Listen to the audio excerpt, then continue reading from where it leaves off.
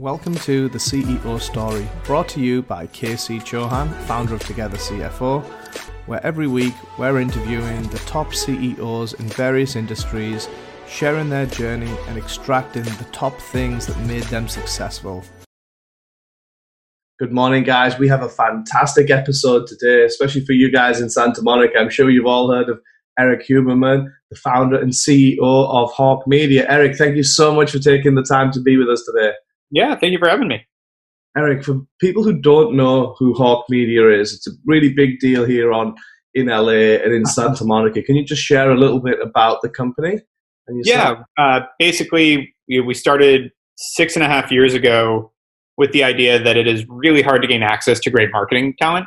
I found through consulting and advising, we'll get more into this later, but built and sold to e-commerce companies, started advising for a bunch of different big and small brands, and just saw when it came time for them to execute, they had two options, either hire in-house or hire an agency. And when it comes to hiring in-house, it's really tough to attract great talent, actually find great marketers and be able to manage them. That's if you can afford them as well, which good marketers are expensive. And then even if you somehow solve those problems, you end up operating in a vacuum. And without outside perspective, a lot of companies really struggle. That's why most companies use agencies. But on the agency side, the problem is 99% of agencies have no idea what they're doing. And the few that are good tend to get really expensive, want long contracts, high minimums, something that makes them hard to work with. And so again, I can talk firsthand at how difficult that is. So yes. And everybody can. And that's the crazy thing. It's not like it's a unique problem. It's a very big problem. And so, originally I just got fed up with that situation, decided to hire my own little SWAT team to help companies that I was already advising for. So I hired 7 people, each with their own expertise, like a Facebook marketer, an email marketer, web designer that I knew were good, and went back to these companies and said, hey, everything's a la carte, month to month, cheaper than hiring in-house, but now you can spin up exactly what you need when you need it. We're super flexible. And that's how we started. And fast forward, now we're over 150 people, offices in LA, New York, and Boston, usually right now.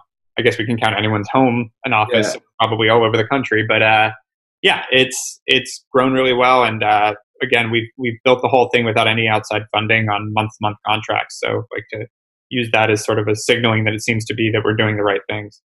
No, definitely doing the right things, and people in LA definitely heard of your brand. So how did you get to that point? Let's kind of rewind a little bit across the years, and you've been in the industry for so long and have so much experience in so many different roles. Let's start there. Let's start with some of those. What initially got you into marketing? I'd say, so funny enough, in college, like I made fun of marketing majors. To me, marketing was like, okay, so you draw pretty pictures. Like, what is marketing? I didn't grow up around any marketers. That wasn't my thing. And so what happened was, got out of college, went into real estate, started 1 week to the day before the whole banking industry collapsed in the last recession and everything. And then during that time, I made $350 that year in real estate. So I had to start figuring out something else, and worked on an online company that was one-on-one business coaching for musicians, and ended up raising $1 million for it in 2009 and building that out. And I had to figure out how to attract customers. So I started, I was given some great advice. I had a co-founder investor that, said, hey, Craigslist seems to be where musicians are looking. Let's go figure out a way to use Craigslist. And so I started posting ads to help you get gigs in the gig section of Craigslist. And we got flooded with people wanting to work with us. And I realized, it was a really simple education, but go where your customer is and, give them what they want. You're going to get a lot of attention. And so that's what started it. And then after leaving that company a couple of years later, I started a t-shirt subscription company. And let's just stop right there, Erik, because I'm sure that you could go on for a long time. So let me just really digest what the point of that was. And what I'm hearing is understanding where the demand is, on which platform it is, and then creating a system to really extract the ideal person from that platform. Yep.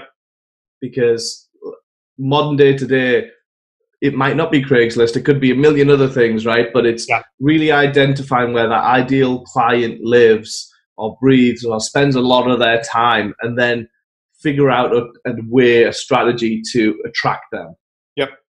Got it. Okay. Sorry. Continue, please. Every time I just hear a nugget, I'm trying to kind of Yeah, and I mean, that's when I first went, oh, I don't know if I even thought of that as marketing back then. It was just like, this is how we get business. And then when I really translated into marketing was my second company was called Swag of the Month, or it was like, I shouldn't say second company, but the next company.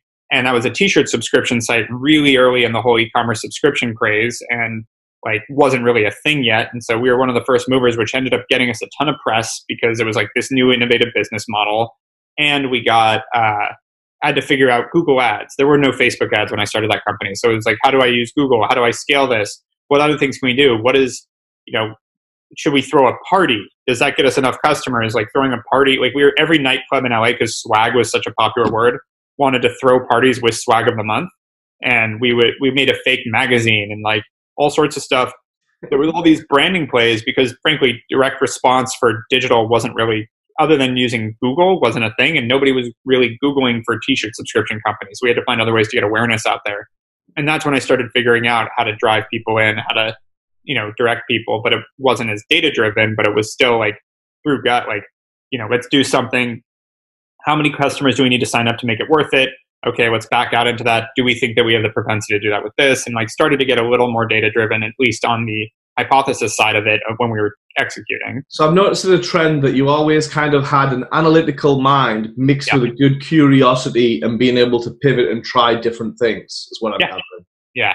And I was always had a high propensity for risk too. Like it's still to this day, like I'll try almost anything. Like let's try it. Let's see what happens. Hopefully it works. If it doesn't, let's not do it again. So that's always been my attitude with it. And so I'd say like each company that I started, I got a little deeper and deeper into it. And with the next company, Ellie, that's where I was brought into that company. So I was on the founding team, but I was not the founder or CEO. I was the head of marketing.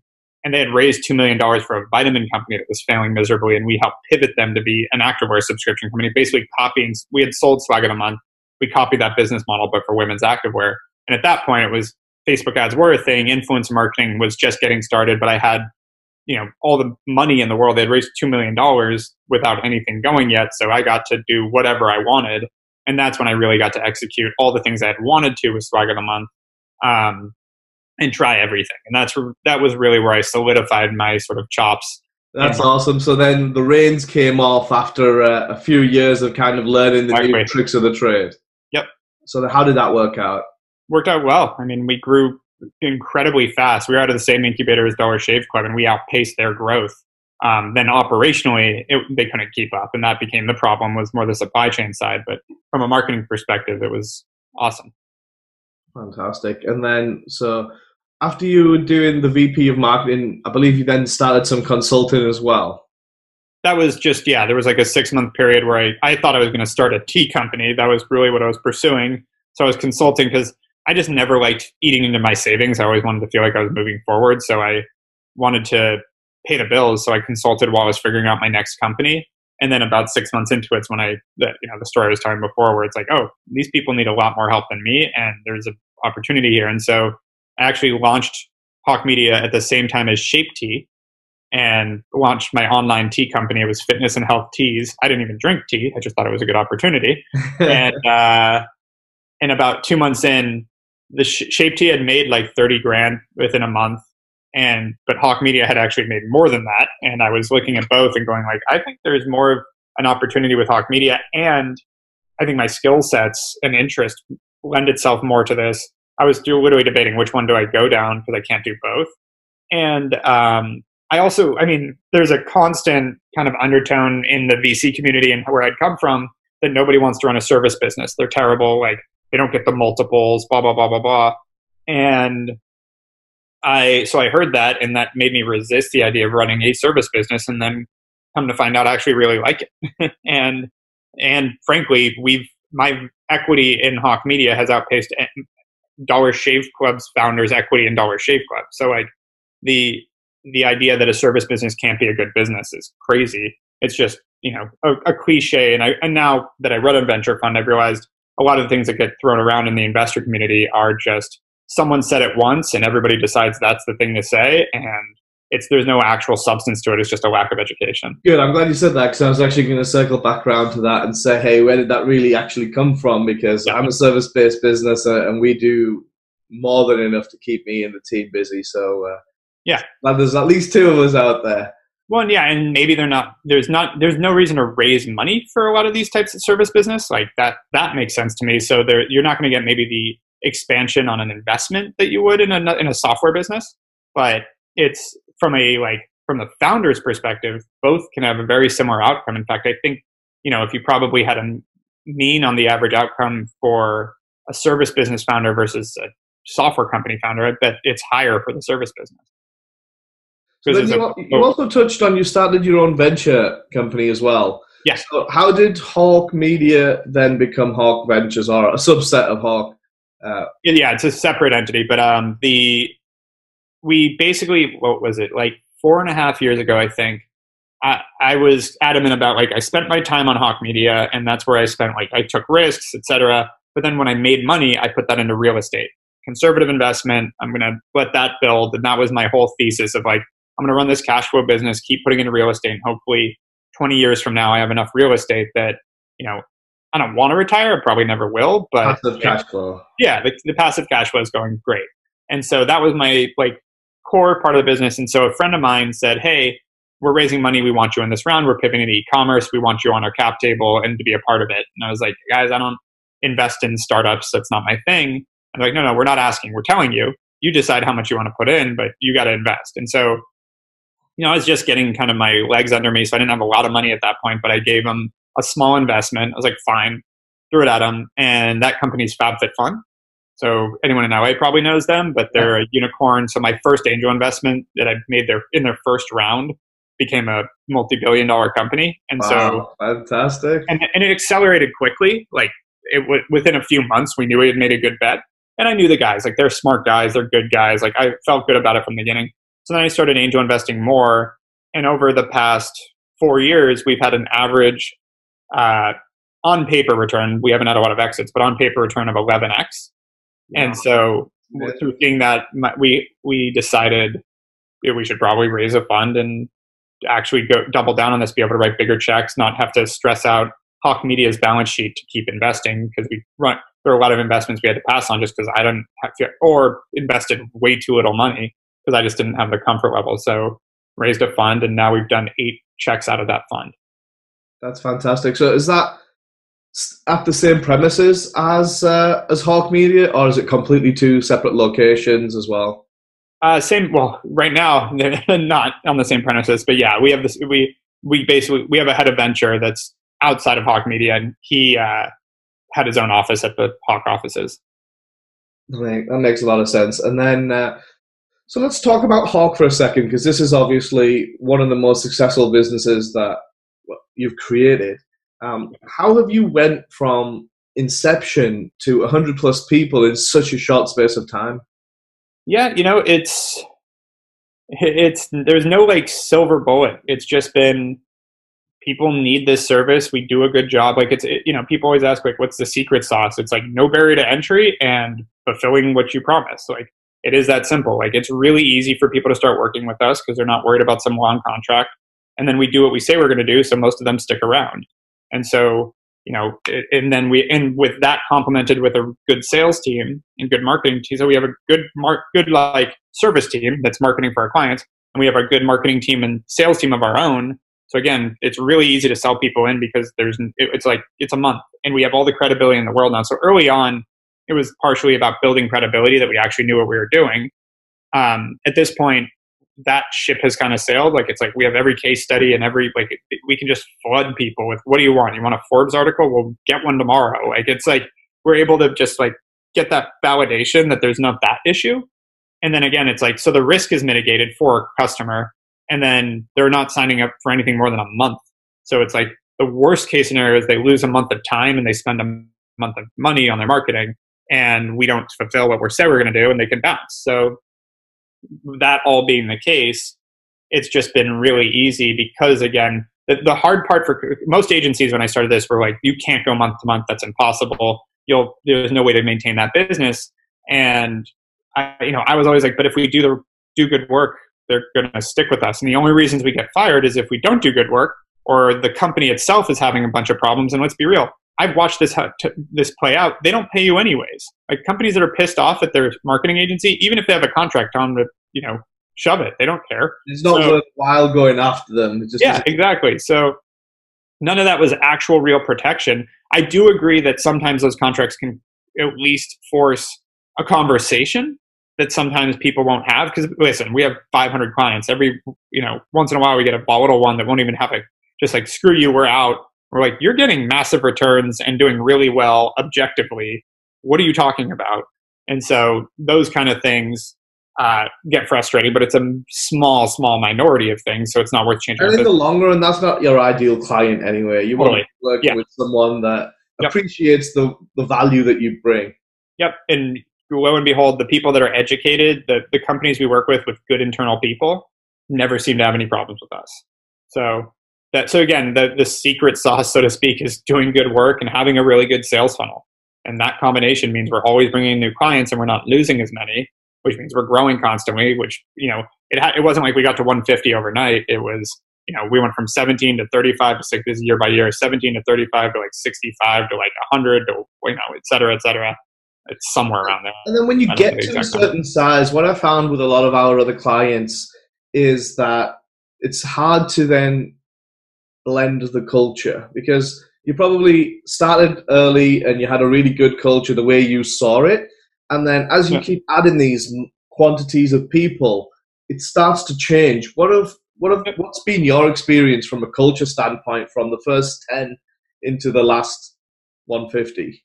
Yeah, my business partner used a metaphor a little while ago that I thought was so on point, which is, did you go to college?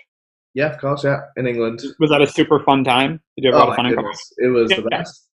Yeah, so same thing with our culture. College was super fun when we were small and nimble and figuring it out, had a little more freedom. Doesn't mean I hate my life right now. It's different, but it's not worse or better. And it's the same thing with companies. As you grow, yeah, it changes, but it's not necessarily a bad thing. And so even if you reminisce about the time, like for us, the start was we had a conference table with 7 people that we sat around in like a 250 square foot office, which is our little office. And like we all worked around this little table and we're all taking calls, and it was crazy but fun. And like we'll reminisce about the positive of that because everybody, you remember the good things, frankly. So, but then, I love our culture now. I think it's definitely different because it's not as, it is still driven by me, but I have to accommodate for more types of personalities, types of people than I would have had to early on when it was just a few people and it was really easy to like, one person's having a bad day, that's fine. But like now, especially with what's going on between BLM and quarantine, we're having to do a lot more to accommodate different emotions and different reactions to that situation. And, for me, it's like, yeah, people are going to, again, it's different. So that means it's not going to all be the same and homogenous, which is a good thing from a work product standpoint, but difficult when managing people sometimes. Got it. No, that makes a lot of sense what you said in terms of scaling, managing, and remembering the good times. So that's fantastic. So if you had to pick one of the platforms that you guys kind of excel the most at, what would that platform be? So that's the thing. Another thing that makes us really unique. We don't like the platform we do the most work on is like 20% of our business, meaning like nothing's super saturated with us because we believe you need to diversify your marketing to actually get the best. So, it's kind of a list, but on the advertising side, it's kind of between Google and Facebook still. I think TikTok's going to be up and coming. I think there's some other platforms that'll come, but those two are still getting the best performance. But you need to complement it with SMS and email to really get the best conversion. Our strategy team and CMO team, we've seen that like if someone hires us with an outsourced CMO, which is their tagline, their average results are 3x almost what they are without it. So being strategic is a big differentiator for us. Most companies don't have a CMO role that they put onto companies. And then, great content is really the long-term differentiator for a business. And so that, we have a whole team around content and influencer marketing and that side of things. And then obviously creative drives a lot of it too. So I think it's not about this one thing and that's what we do. And that is what makes us different. I think I really like the whole model in terms of there's no long-term commitment. It's pretty much value-based because if you don't get the value, you can bounce pretty quickly. Yep. Multifaceted, so you're not just pinpointing one platform. You're spreading that across, which is definitely where you need a lot more touch points today to make a sale than previously. I think the last Tony Robbins conference I was at, he mentioned it was up at 17, 18 touch points before you convert. And so that's a lot more than it used to be back. Exactly. And if you try to do that all through one platform, you're going to lose people pretty quick. So it's multifaceted is what it has to be. But we're still rated like one of the number one partners, or the top 10 for Google, Facebook, Klaviyo, Shopify, etc. Like we're still top notch in those fields, and we get the best in those different categories.